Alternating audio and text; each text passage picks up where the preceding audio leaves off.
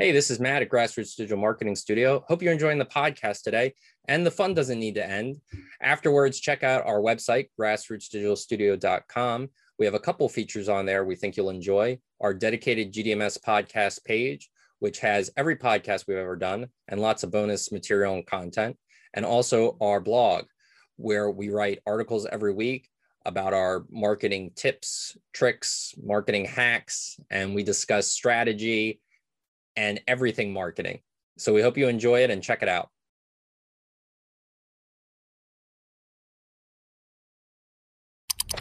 And now it's time for the Marketing Minute with Matt. Let's get started. 60 seconds on the clock. We're going to talk about data marketing. What is data marketing? Data marketing is basing a lot of your marketing strategy on data. And this is a lot different than the way things used to be way back in marketing, when a lot of marketing decisions were based on gut, what you felt was going to work, what didn't.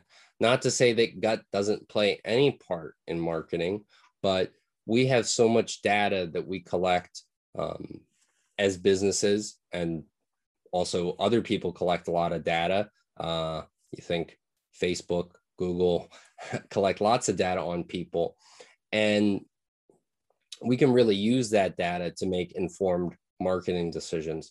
So that could mean, depending on what kind of content, what kind of promotions we want to run, even what kind of channels we choose to market on, all that can be informed by data that you collect on your customers or other people do.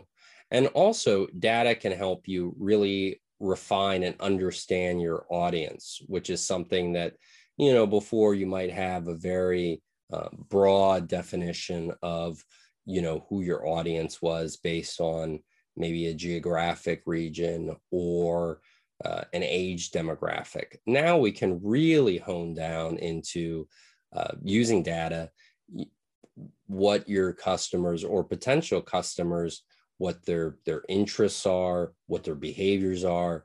And that's really information that is invaluable to a marketer. And that's a little bit about data marketing. And that's the Marketing Minute with Matt.